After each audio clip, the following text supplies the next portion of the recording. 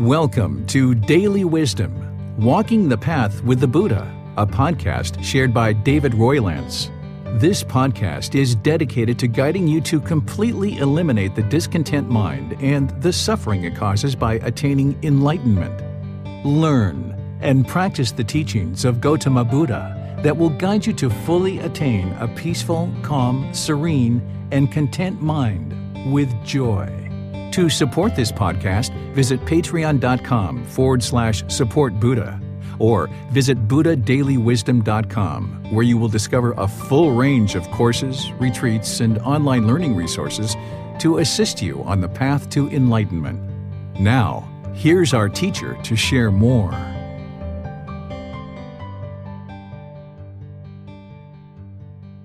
Sawadee Kap. Hello and welcome to Daily Wisdom, Walking the Path with the Buddha.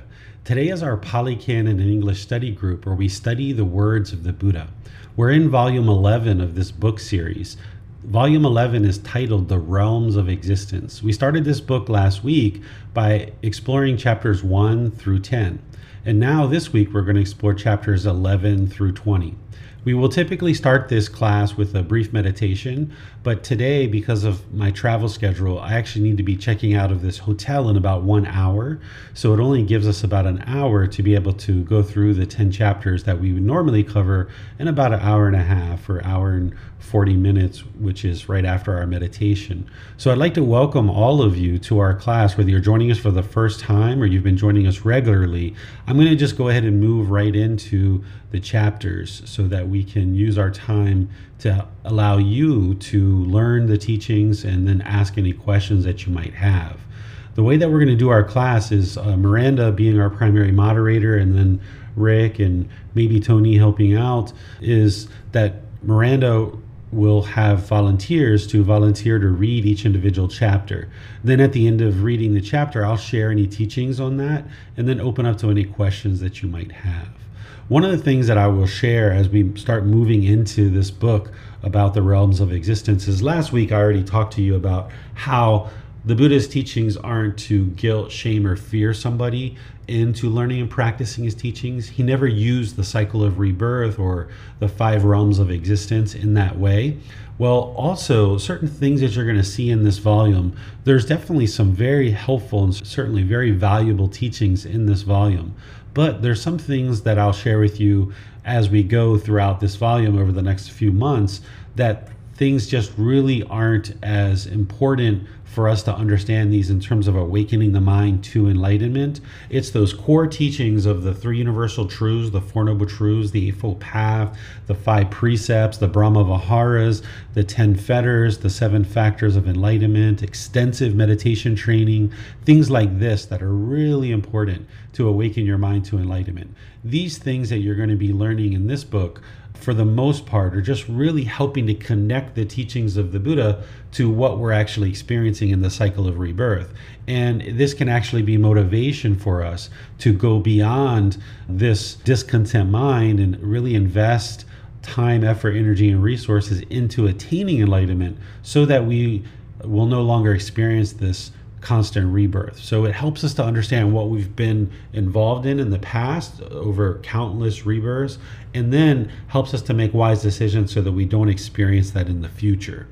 There are some teachings towards the back of the book and at other points in this book that are really helpful for your progression to enlightenment. So it's good that we go through all the chapters, but just be prepared today and in other classes where I might just kind of let you know, like, yeah, this isn't something that we actually necessarily need to know in order to get to enlightenment in this life. And one of the reasons why is that during the lifetime of the Buddha, people were leaving their homes and they were coming to study with the Buddha.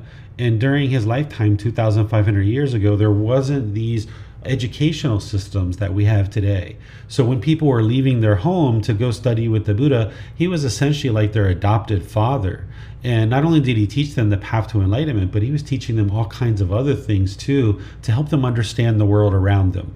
And this first chapter that we're going to explore today, chapter 11, is a great example of that, where he's talking about how beings get generated in the world and how beings come into existence.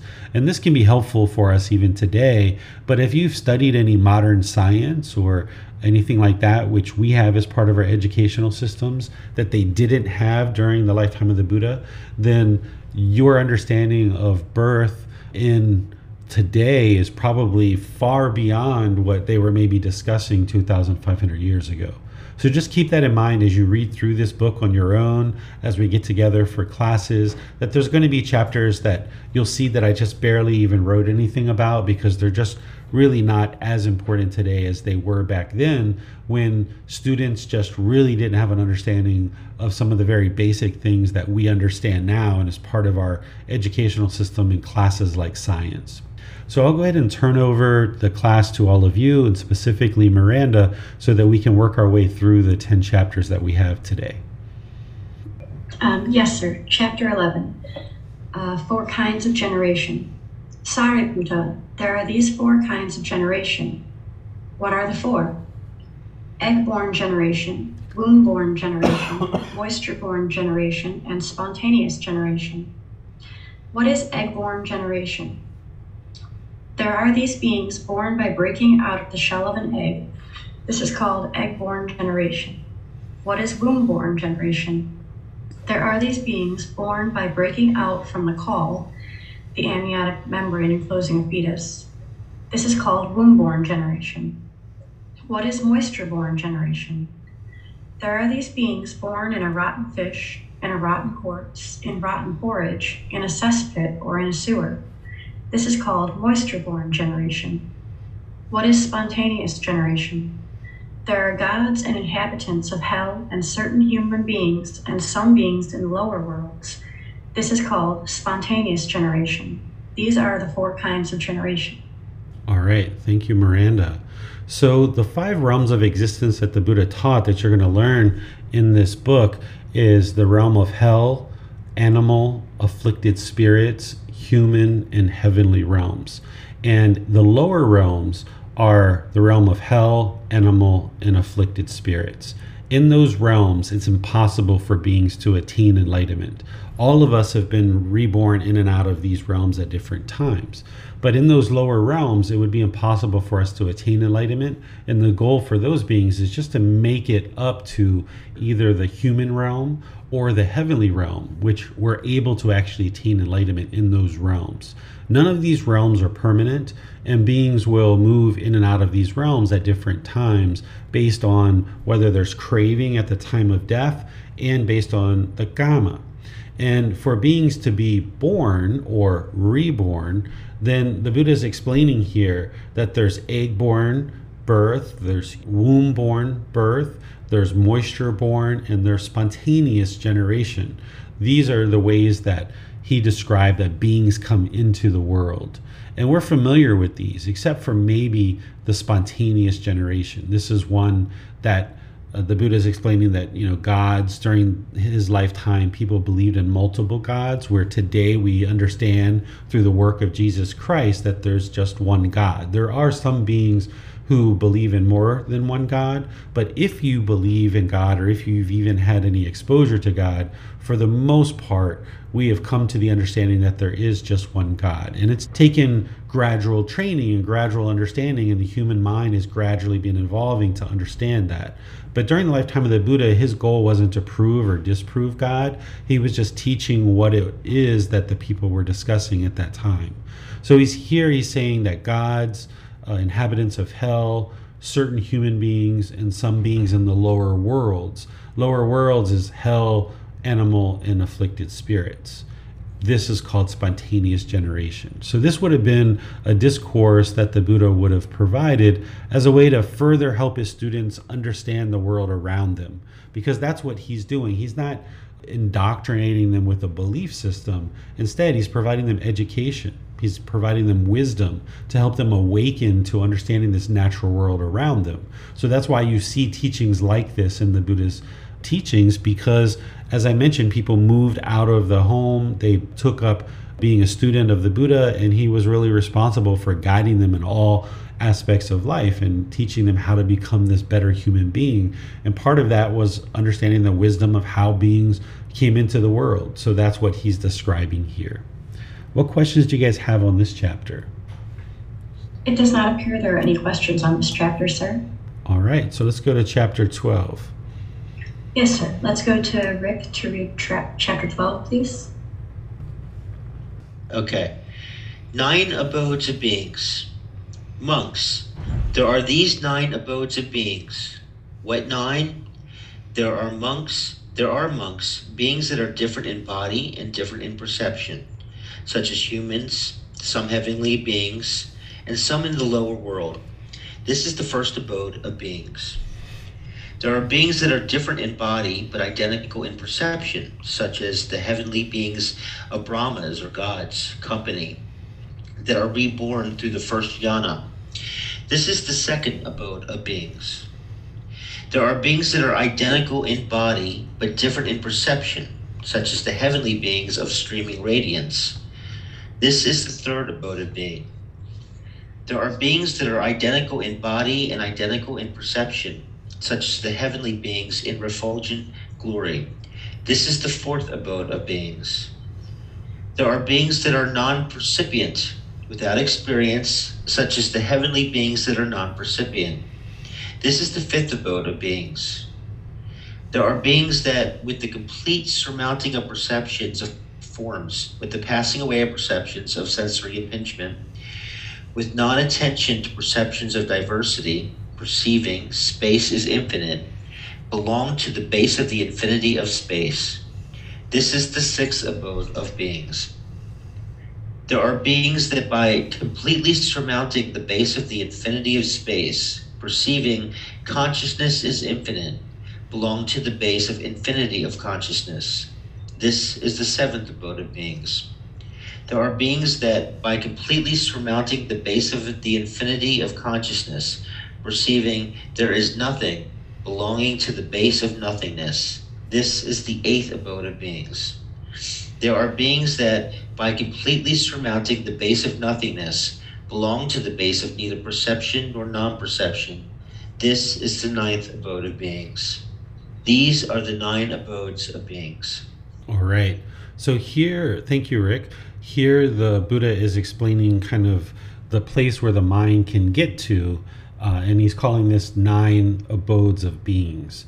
Now, what I think that a practitioner today needs to understand is that there's these 5 realms of hell, animal, afflicted spirit, human, and heavenly beings. Understanding that the 3 lower realms, a being can't get to enlightenment, and the human and heavenly realm, they can get to enlightenment. This is a basic understanding of the 5 realms. In the hell realm, those beings experience exclusively painful feelings, and there really is no time or ability to cultivate the mind. There is a certain amount of cultivation, but it's not really possible to get to enlightenment. And the only amount of cultivation that they can do is to basically help them move up into other realms of beings. The animal realm, these beings experience pleasant feelings, painful feelings, and feelings that are neither painful nor pleasant, but they lack the ability to develop the mind. They can't learn dependent origination. They can't learn the Four Noble Truths. They can't learn the 5 precepts and practice those. Think about a wild animal like a lion or a bear. They're not going to practice the first precept of not killing, for example, because they have to kill to sustain their life. They're not going to practice not stealing because they need to steal in order to survive and actually live life and actually have food. They're not going to practice abandoning sexual misconduct, for example, because they're having sex with multiple beings. So in the realm of animals, they're experiencing all 3 feelings of discontentedness, but they can't cultivate the wisdom enough to get to actual enlightenment. And then there's this realm of afflicted spirits, where these beings experience a lot of the neither painful nor pleasant feelings. They also experience painful feelings as well, not so much of the pleasant feelings. And they can't get to enlightenment either. They tend to have an extensive amount of craving and their mind is holding on. In the human realm, we experience all 3 feelings. We experience pleasant feelings, painful feelings, feelings that are neither painful nor pleasant. And we're able to cultivate our mind to actually get to enlightenment and cultivate the wisdom that is needed to get to enlightenment. So the human realm is actually the ideal realm to exist in order to get to enlightenment and escape the whole cycle of rebirth. Because even the heavenly realm, this realm, beings can get to enlightenment, but they oftentimes lack motivation and they become very complacent because they're only experiencing exclusively pleasant feelings. Where in hell, they're experiencing exclusively painful feelings. In heaven, they're experiencing exclusively pleasant feelings. So they oftentimes lack the motivation to get to enlightenment and actually apply the teaching. So they're oftentimes reborn down into one of the other realms. So none of these realms are permanent, and we move in and out of these realms as we make our way through the cycle of rebirth. And the idea is, now that you are in the human realm, you have full capability to experience pleasant feelings, painful feelings, and feelings that are neither painful nor pleasant, which can be the motivation and the encouragement for you to get out of discontentedness. Because if you're only experiencing exclusively painful feelings like in hell, your mind would be so painful all the time that you wouldn't really have the ability to ascend. And in hell, of course, they can't develop their mind. And then likewise, in the heavenly realm, they're so pleasant that beings don't have the motivation and the encouragement. They have complacency. So here in this human realm, because you experience all three feelings, while it is a struggle, while it is very difficult, you at least can be motivated on your own to then ascend beyond those feelings. And you have the capability to do that because you can sit with a book, you can sit with a teacher, you can learn, reflect, and practice in such a way that you will see the improvement to the condition of the mind. So that's what I feel is best for any beginning practitioner, and even as you advance, to really understand about the cycle of rebirth. Here the Buddha is explaining well beyond what I just explained in terms of perceptions and kind of mental states that beings will experience. That's what an abode is, as a mental state. So I will accept questions on these, but there's really not anything here that I would say that you really need to deeply understand that's going to necessarily lead to awakening of the mind, because a lot of the things that he's talking about here are various attainments that are very specific, and they're described in his teachings. But if you stay focused on the core path to awakening the mind, you won't actually need to necessarily understand this teaching, and you can just kind of continue to ascend and awaken the mind through the work that you do in the human realm and applying effort to learn those core and central teachings of the Buddha. What questions do you guys have on this chapter? Yes, sir. What does this mean, where Gautama Buddha said the heavenly beings of Brahma's company that are reborn through the first jhana? Is that meaning that if someone gets to the first jhana, they could be reborn in that abode, sir? So here the Buddha is talking about heavenly beings that are in heaven and that are essentially close to God. And he's saying that are reborn through the first jhana. So this would be beings that were human, had attained the first jhana, and were able to be reborn in the heavenly realm. Oftentimes we think about being reborn into the heavenly realm as just kind of one way to accomplish that. But that would be permanence, because we understand that beings who reach the third stage of enlightenment as a non-returner, they're reborn into the heavenly realm and they attain enlightenment from the heavenly realm. They never ever come back to the human realm. But there's other ways to get to the heavenly realm as well. And here the Buddha is talking about people who reach the first jhana and are reborn into the heavenly realm. But that's not to say every single being who reaches the first jhana is going to be reborn in the heavenly realm. This is where it's possible for these things to occur, but it's not a black and white. It's not everybody who gets to the first jhana will be reborn in the heavenly realm, but it is possible, and that's what the Buddha is explaining here. Thank you, sir. You're welcome. It does not appear that there are any more questions at this time, sir. All right, so let's move on to chapter 13. Yes, sir. Let's go to Donnie to read chapter 13, please. Estimations and similes of destination. Sariputta, There are these 5 destinations. What are the 5? Hell, the animal realm, the realm of afflicted spirits, heavenly human realm, and heavenly realm. I understand hell and the path and way leading to hell. I also understand how one who has entered this path will, on the dissolution of the body after death, reappear in a state of deprivation in an unhappy destination, in perdition, in hell. I understand the animal realm and the path and way leading to the animal realm. And I also understand how one who has entered this path will, on the dissolution of the body after death, reappear in the animal realm. I understand the realm of afflicted spirits and the path and way leading to the realm of afflicted spirits. And I also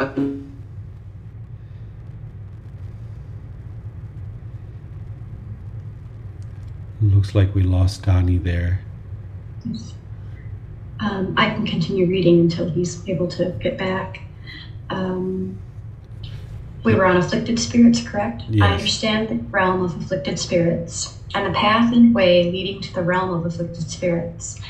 And I also understand how one who has entered this path will, on dissolution of the body, after death, reappear in the realm of afflicted spirits. I understand human realm and the path and way leading to the human realm. And I also understand how one who has entered this path will, on dissolution of the body, after death, reappear among human beings. I understand the heavenly realm and the path and way leading to the heavenly realm. And I also understand how one who has entered this path will, on the dissolution of the body, after death, reappear in a happy destination in the heavenly realm. I understand Nibbana, enlightenment, and the path and way leading to Nibbana. And I also understand how one who has entered this path will, by realizing for himself with direct knowledge, experience, here and now, enter upon and reside in the liberation of mind and liberation by wisdom that are taintless, the destruction of the taints. A simile for seeing destinations.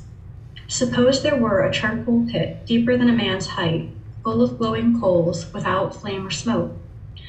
And then a man, scorched and exhausted by hot weather, weary, parched, and thirsty, came by a path going in one way only and directed to that same charcoal pit. Then a man with good sight, on seeing him, would say, "This person so behaves, so conducts himself, has taken such a path, that he will come to this same charcoal pit."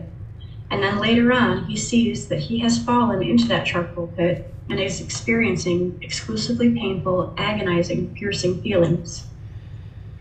So too, by encompassing mind with mind, I understand a certain person thus. This person so behaves, so conducts himself, has taken such a path that on the dissolution of the body, after death, he will reappear in a state of deprivation, in an unhappy destination, in perdition, in hell. And then later on, with the divine eye, third eye, which is purified and surpasses the human, I see that on dissolution of the body, after death, he has reappeared in a state of deprivation, in an unhappy destination, in perdition, in hell, and is experiencing exclusively painful, agonizing, piercing feelings. Suppose there were a cesspit deeper than a man's height, full of filth, and then a man, scorched and exhausted by hot weather, weary, parched, and thirsty, came by a path going in one way only, directed to that same cesspit.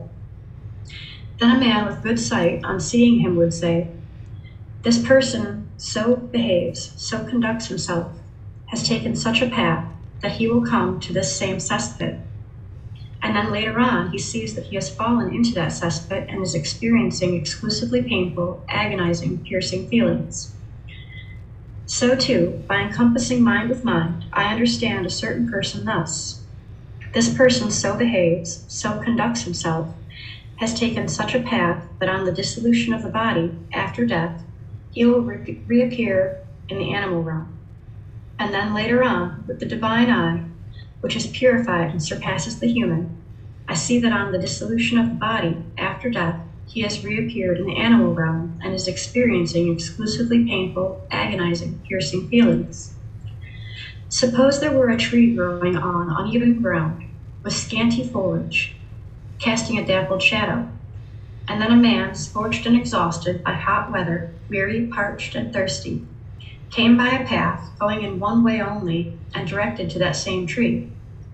Then a man with good sight, on seeing him, would say, "This person so behaves, so conducts himself, has taken such a path, that he will come to this same tree."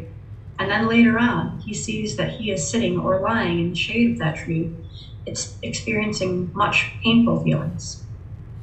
So too, by encompassing mind with mind, I understand a certain person thus: this person so behaves, so conducts himself, has taken such a path that on the dissolution of the body after death, he will reappear in the realm of afflicted spirits.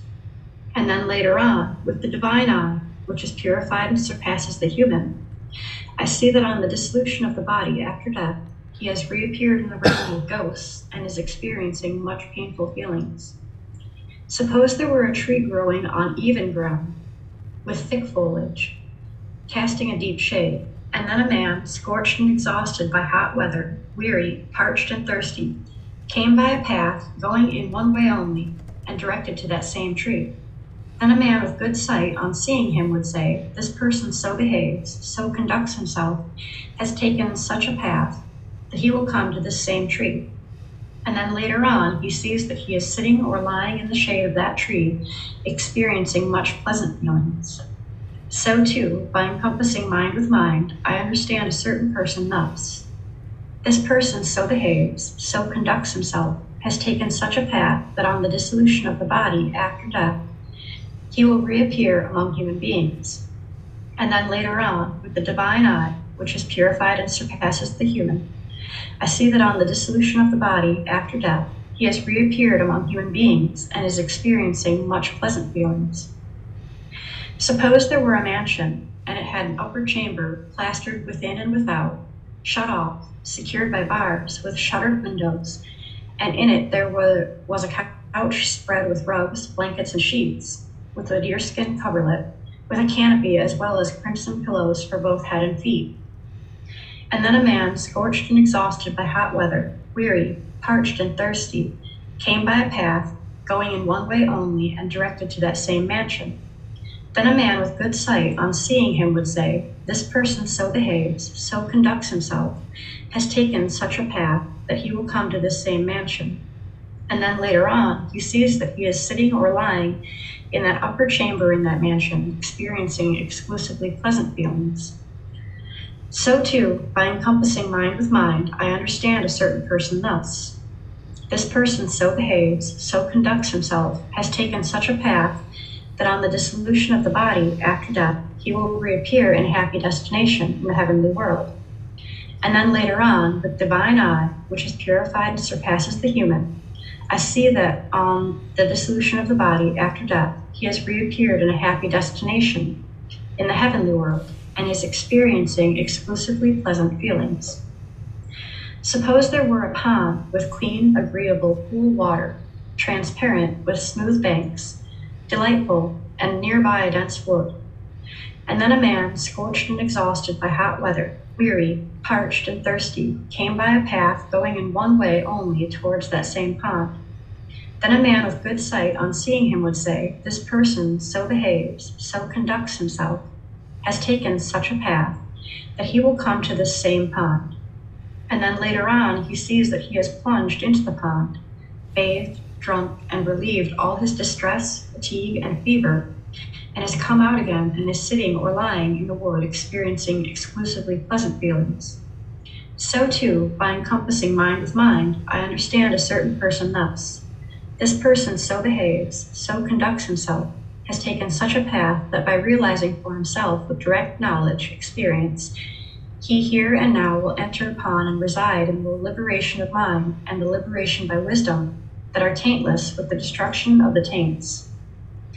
And then later on, I see that by realizing for himself with direct knowledge, he here and now enters upon and resides in the liberation of mind and liberation by wisdom that are taintless with the destruction of the taints, and is experiencing exclusively pleasant feelings.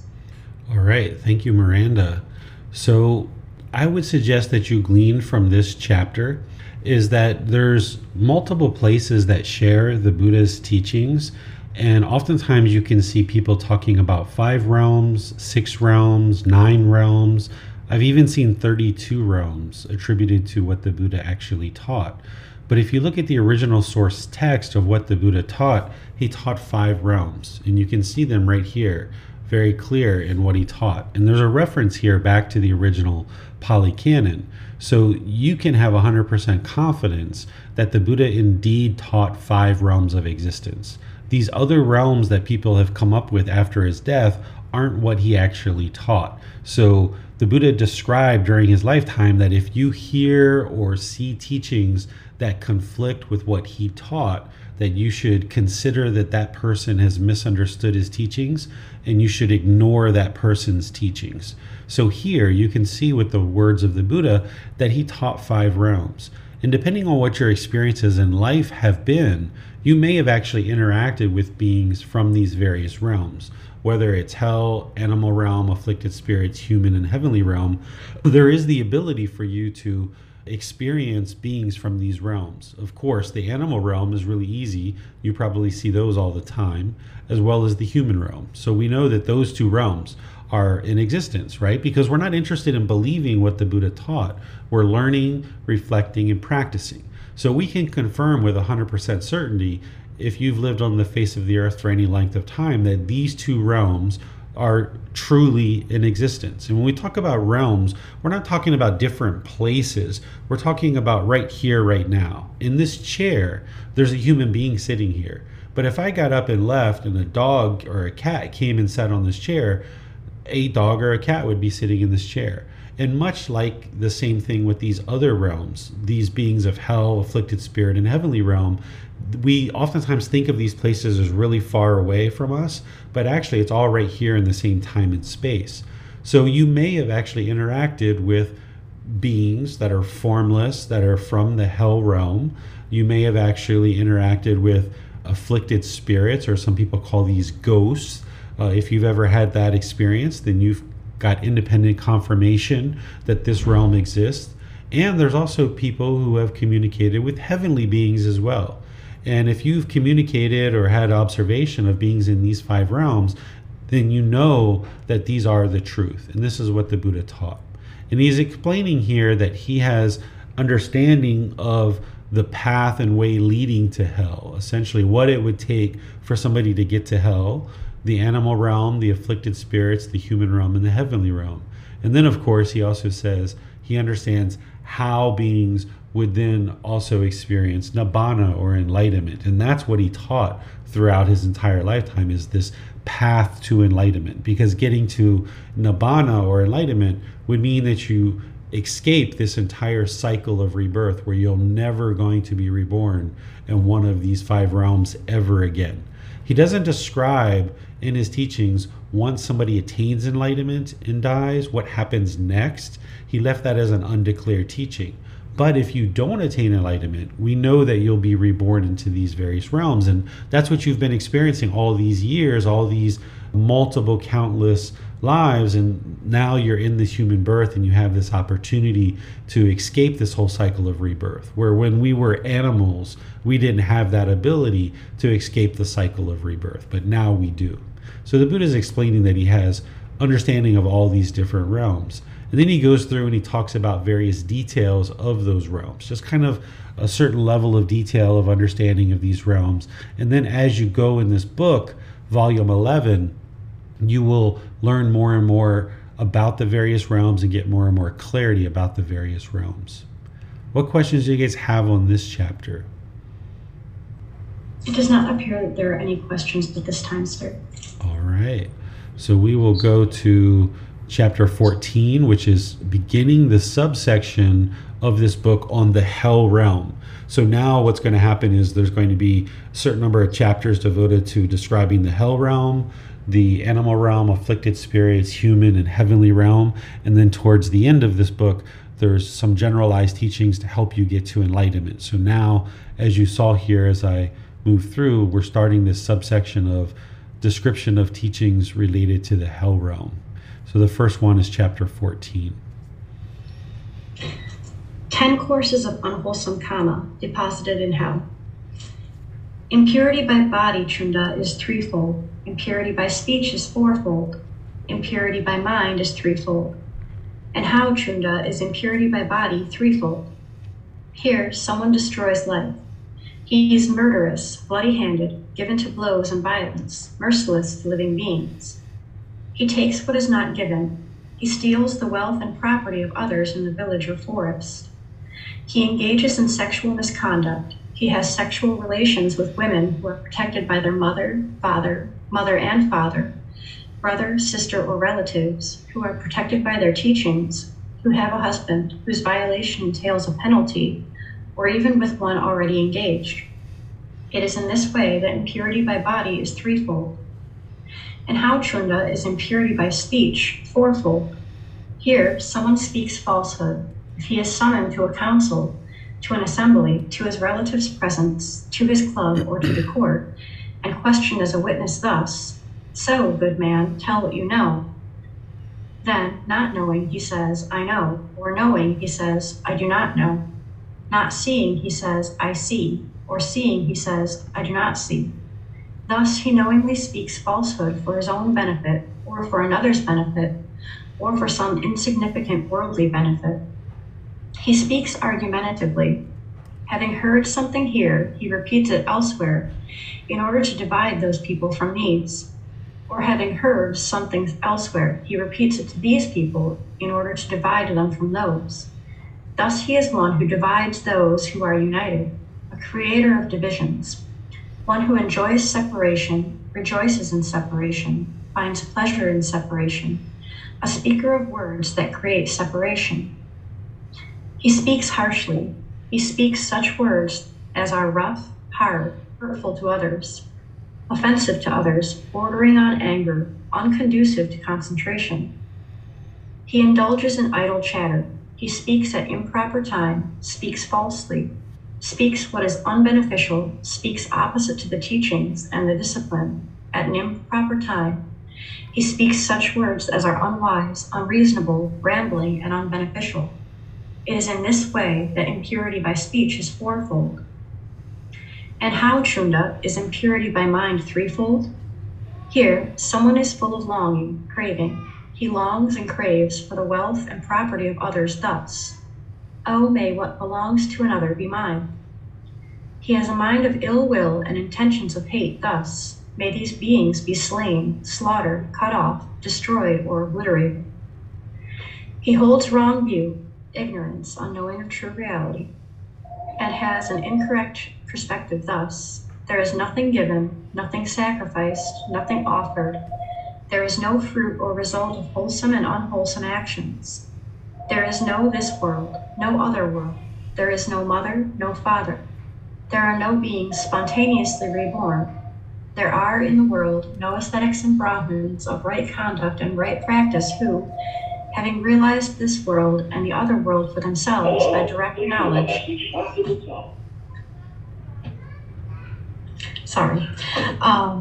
experience make them known to others. It is in this way that impurity by mind is threefold. These, Chunda, are the 10 courses of unwholesome karma.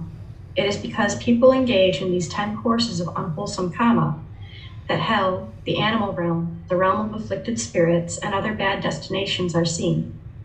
Monks, one possessing these 10 qualities is deposited in hell as if brought there. All right. Thank you, Miranda. So here we've actually studied this in other parts of this program where the Buddha is talking about 10 aspects of producing unwholesome karma.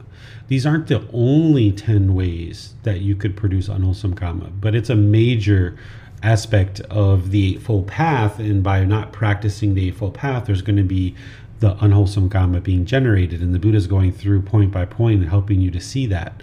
So if somebody were to practice these on a regular ongoing basis all the way till their death, the Buddha is explaining that they're going to be reborn into the lower realms, and specifically hell.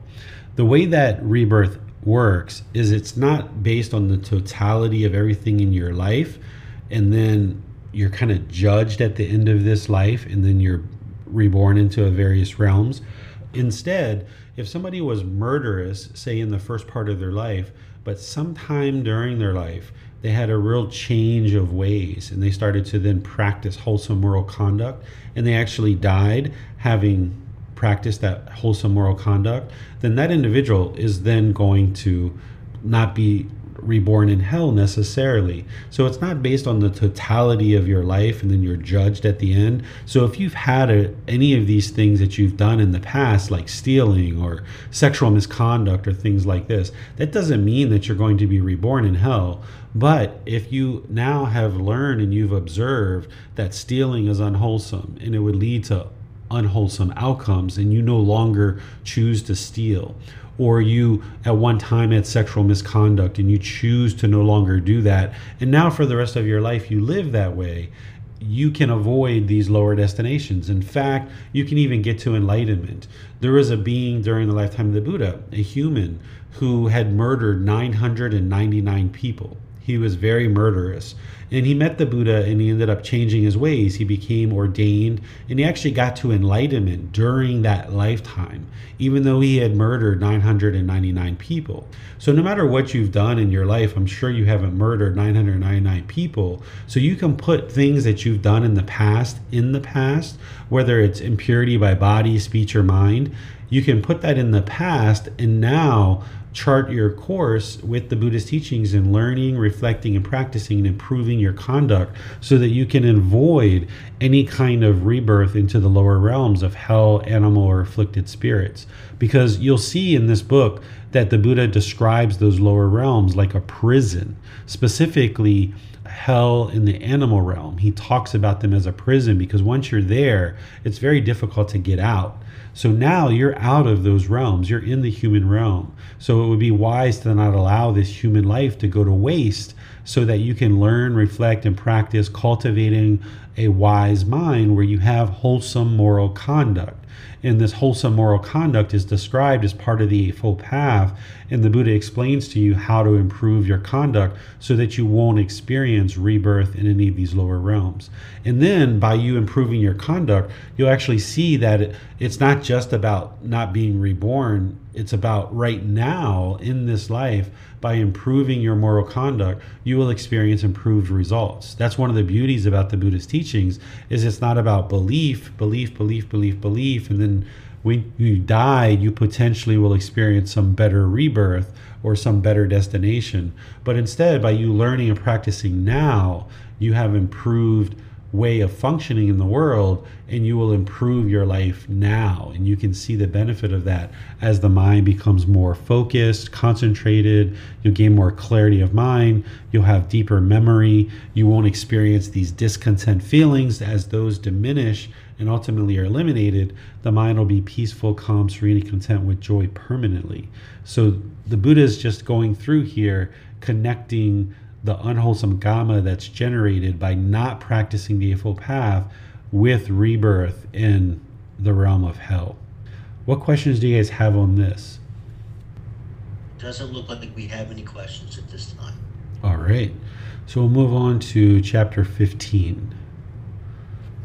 Okay, chapter 15. Dangers to one of unwholesome morality. Householders. There are these 5 dangers to one of unwholesome morality, of failure in morality or moral conduct. What are they? In the first place, he suffers great loss of property through neglecting his affairs. In the second place, he gets an unwholesome reputation for immorality and misconduct. In the third place, whatever assembly he approaches, whether the Khatiyas, Brahmins, householders, or ascetics, he does so without confidence and is fearful. In the fourth place, he dies confused. In the fifth place, after death at the breakup of the body, he arises in an unwholesome state, bad destination, in suffering and hell. These are the 5 dangers to one of unwholesome morality. All right, thank you, Rick. So here the Buddha is taking this unwholesome moral conduct and showing you what is experienced for somebody with unwholesome moral conduct. And if you've had unwholesome moral conduct in the past, you don't need to believe these things. You can learn it, you can reflect on it and what you've experienced in the past and see that, yes, indeed, he is speaking the truth. And then once you see that, then your practice becomes learning wholesome moral conduct, improving your decision making around moral conduct, so that then you won't experience these things in the future. So the first thing he's talking about here is if you have unwholesome moral conduct, like you're killing, you're stealing, you have sexual misconduct, you have wrong speech, for example, maybe you have wrong livelihood. Those right speech, right action, and right livelihood is the moral conduct of the Eightfold Path. So if you have wrong speech, wrong action, and wrong livelihood, the Buddha is saying that you would suffer a great loss of property through neglecting your affairs, that you wouldn't attend to the various tasks on a daily basis that you need in order to maintain your wealth, for example. Because you're negligent in the way that you conduct yourself in terms of morality, so you're going to be negligent in the way that you conduct yourself in terms of protecting your wealth. The second one is that you would have an unwholesome reputation for immorality and misconduct. So in your community, if you had a lack of moral conduct, your reputation would very much suffer. And this would result in you not having opportunities to improve your life, because people who are maybe into wholesome things, doing certain business contracts or doing certain wholesome things in a personal nature, they're going to involve people that are doing wholesome things. So if you have an unwholesome reputation based on a lack of moral conduct, then you're going to find that your struggle in life is very difficult because of this reputation of immorality. And then this assembly he approaches. An assembly is like a group of people or a community. The Khattiyas were people during the lifetime of the Buddha that were really well known for prosperity and living very good life. He often referred to them as kind of like almost the ideal society. For me, and what I've observed, Thai people are kind of like the Khattiyas of modern age. They are people who are practicing peacefulness, calmness, serenity, contentedness, and joy. They are very loving and kind and compassionate. Their society really flourishes where people are very cordial and polite and respectful, kind with each other. So that's what the Khattiyas are. Brahmin are priests, householders or household practitioners. Ascetics are ordained practitioners. And here he's saying, okay, if you're lacking of moral conduct, when you approach these communities, you would lack confidence. You would be fearful, because these are essentially people who are practicing good, wholesome conduct. Khattiyas are practicing good, wholesome conduct. Brahmins are typically practicing a certain level of morality. Household practitioners who are learning with the Buddha, and ordained practitioners the same way. So if you've ever known that you have been fairly immoral at different times in your life, when you come in contact with other people who you know or have a high degree of morality, this is where the Buddha is saying you're going to lack confidence and you're going to be fearful. And this is going to come across in your intentions, speech, and actions, and it's going to inhibit you from having personal and professional relationships that blossom. And then if you die with a lack of morality, you will die confused. Confused is ignorance or the unknowing of true reality, delusion or misunderstanding. And then with the breakup of the body at death, the Buddha is saying, okay, this person with a lack of morality is going to be reborn in hell, in this bad destination. What questions do you guys have on this chapter? It does not appear there are any questions at this time, sir. All right, so we'll move on to chapter 16. Yes, sir. Let's go to Donnie to read chapter 16, please. Okay. Destination and rebirth. Monks, I will teach you an exposition of the teachings on creeping. Listen and attend closely. I will speak. And what, monks, is that exposition of the teachings on creeping? Monks, being are the owners of their karma, the heirs of their karma. They have karma as the origin, karma as the relative, karma as the result. Whatever karma they do, wholesome or unwholesome, they are its heirs. Here, someone destroys life, he is murderous, bloody-handed, given to blows and violence, merciless to human living beings, he creeps along by body, speech, and mind. His bodily karma is crooked, his verbal karma is crooked, his mental karma is crooked, his destination is crooked, his rebirth is crooked. But for one with a crooked destination and rebirth, I say there is one of two destinations, either the exclusively painful hells or a species of creeping animal. And what are the species of creeping animals? The snake, the scorpion, the centipede, the mongoose, the cat, the mouse, and the owl, or any other animals that creep away when they see animals. Thus, a being is reborn from a being. One is reborn through one's deeds. When one has been reborn, context affect one. It is in this way I say that beings are the heirs of their karma. All right, thank you, Donnie. So here, the Buddha is basically explaining that anything we do, wholesome or unwholesome, we are going to experience the results of that. You can't run and hide from the results of your decisions, and other people can't make decisions for you that are going to affect you. It's only your decisions that are going to affect you. That's where he says here that beings are the owners of their karma, the heirs of their karma. They have karma as their origin, karma as their relative, karma as their resort. Whatever karma they do, wholesome or unwholesome, they are its heirs.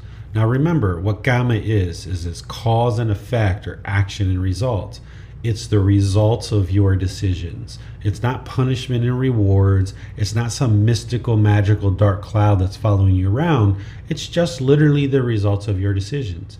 If you're polite, kind, friendly, and respectful to people, you'll find that you have no problem making friends, and that people are more than pleasant and peaceful to be around you. They're interested in being around you because you're functioning in a way that people enjoy. Polite, kind, friendly, and respectful. But if you're impolite, unkind, unfriendly, and disrespectful, you're going to really struggle in personal and professional relationships. This is your karma. This is the results of your decisions. Your decision to have wholesome moral conduct versus unwholesome moral conduct is going to produce different results. So the Buddha is helping you to see that it's your decisions that are leading to your results in life. Anything that you experience in life, either wholesome or unwholesome, it's all based 100% on your decisions.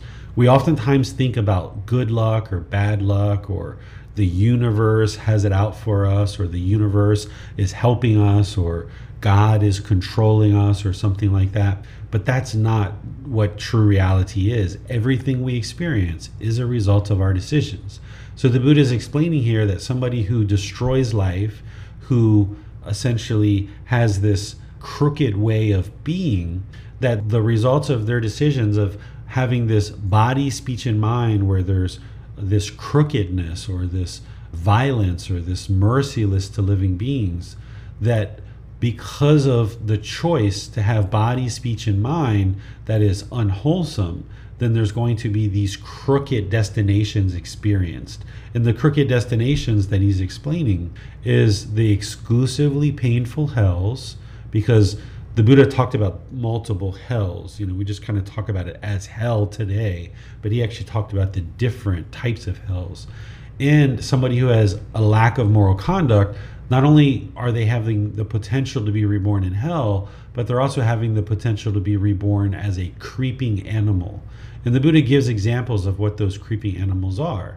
So if you see a snake, a scorpion, a centipede, a mongoose, a cat, a mouse, an owl, or any other animals that creep away when they see people, right? Because they're scared, they're worrisome, they have this fear in the mind, so they run away when they see people. The Buddha is saying this is a creeping animal, and this is the destination that one can consider that is going to occur if that moral conduct continues all the way throughout your life. So if you've had unwholesome moral conduct in the past, like I mentioned, it's in the past. Now you can improve your moral conduct, and then you won't see any of these bad destinations of hell or the animal realm. What questions do you guys have on this chapter? It does not appear we have any questions at this time, sir. All right, so we'll go to chapter 17. Leading to hell, to the animal realm, and to the realm of afflicted spirits. Monks, the destruction of life, repeatedly pursued, developed, and cultivated, leads to hell, to the animal realm, and to the realm of afflicted spirits. For one reborn as a human being, the destruction of life at minimum leads to a short lifespan. Taking what is not given, repeatedly pursued, developed, and cultivated, leads to hell, to the animal realm, and to the realm of afflicted spirits. For one reborn as a human being, taking what is not given at minimum leads to loss of wealth. Sexual misconduct, repeatedly pursued, developed, and cultivated, leads to hell, to the animal realm, and to the realm of afflicted spirits. For one reborn as a human being, sexual misconduct at minimum leads to hostility and competition. False speech, repeatedly pursued, developed, and cultivated, leads to hell, to the animal realm, and to the realm of afflicted spirits. For one reborn as a human being, false speech at minimum leads to false accusations. Argumentative speech, harsh speech, idle chatter, drinking liquor and wine, ingestion of substances that cause heedlessness, repeatedly pursued, developed, and cultivated, leads to hell, to the animal realm, and to the realm of afflicted spirits. For one reborn as a human being, drinking liquor and wine, at minimum leads to madness. All right. Thank you, Miranda. So we just kind of skipped through a couple of these paragraphs because it's the same basic content. And then the Buddha explains at the very end of what you would experience if you were doing those particular types of things. So again, this is a situation where you shouldn't believe the Buddha's teachings. You learn, reflect, and practice. So here, if you've ever been argumentative and had argumentative speech, did it lead to separation from your friends? Did it help you to acquire more friends to be argumentative? Or did it incur a situation where you were argumentative with people and those people chose to leave your life? Same thing with harsh speech, with idle chatter, with drinking liquor and wine, and these other things that the Buddha talks about. He's talking about and connecting aspects of his teachings around morality and then what you would experience as a result of having practiced false speech or argumentative speech or harsh speech and all these others. So this isn't a situation where you should believe what the Buddha is saying, but learn it and then reflect on your own life or the life of people around you and see, is this really true? And you'll come to the conclusion that yes, it is true. So then the third aspect is practice. So now what you would like to do is eliminate this from your practice, where you're no longer destroying life, where you're no longer taking what is not given, you're no longer having sexual misconduct, you're no longer having false speech, you're no longer having argumentative speech, you're no longer having harsh speech, you're no longer having idle chatter, and you're no longer drinking liquor and wine. Because if you've seen the truth in what the Buddha is explaining, that he says, okay, if you practice these things, these are the things that are going to occur for you. And if you can see the truth in those things and know that he's 100% speaking the truth, why would you continue to make the decision to do these things? So that's what he's helping you to see, is that, okay, you might not have been able to see the natural law of karma, that by drinking liquor and wine, it's causing this madness. You might not have been able to see that by having idle chatter, it leads to others distrusting your words. That by having harsh speech, it leads to hearing disagreeable things, or argumentative speech, being separated from your friends. False speech, that it leads to false accusations. Sexual misconduct, leading to hostility and competition within your life. And then stealing, that it leads to a loss of wealth because people are going to steal from you.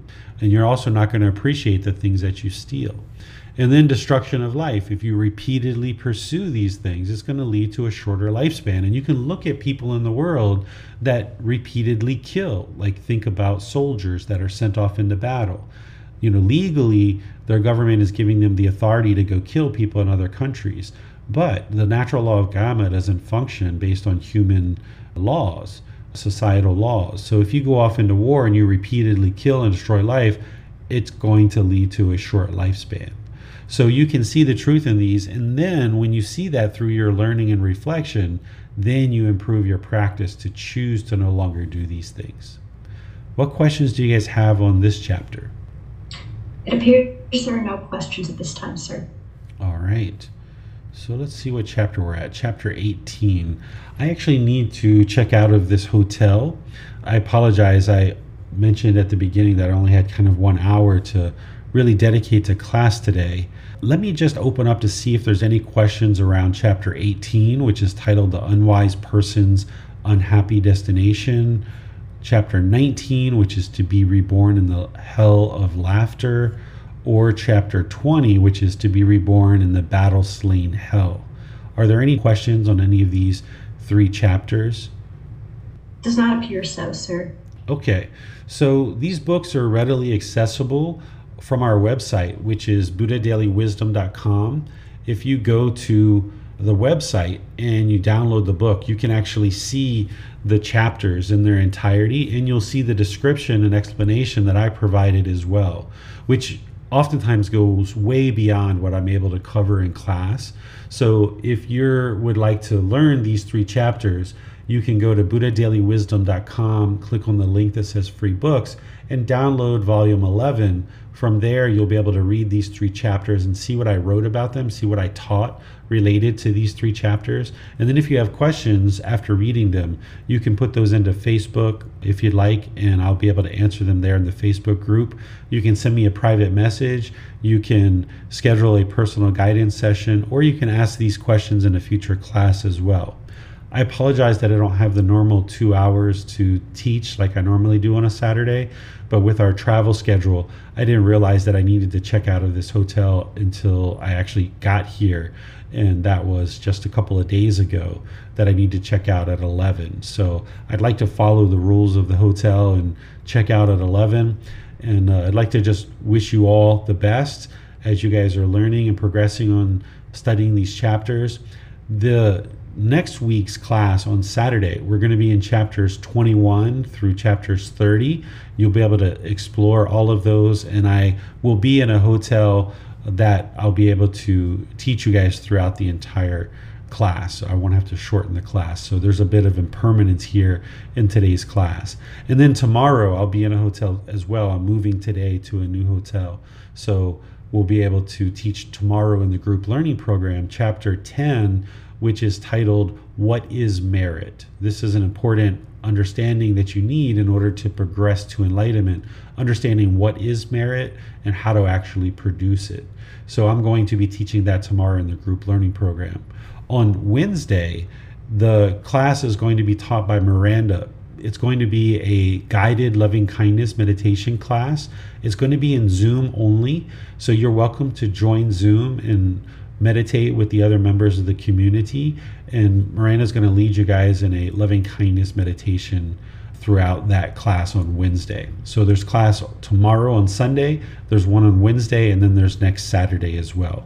So I'll see you guys in one of those future classes. Have a very lovely and wonderful rest of your day. Sawadee khap. Thank you for listening to this podcast. To provide support for this podcast, visit patreon.com/support Buddha. To access more teachings, visit buddhadailywisdom.com.